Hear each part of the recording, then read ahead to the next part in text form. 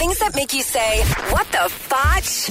On Power 96.5. All right, I guess there's this company in Pennsylvania that is hosting an adults-only naughty bingo night. Naughty. 100. I like that word. Wait, do you like? Does it seem weird whenever I say it? Naughty. You've been naughty. You and Don Luzader. I don't want to hear you guys say naughty. Naughty. Sarah, have you been naughty? From the KTTS newsroom, I'm being naughty. All right.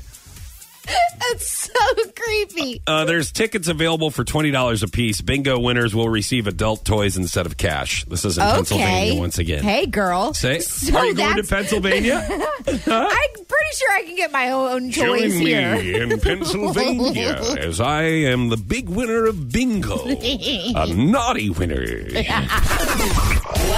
the fotch? On Power 96.5.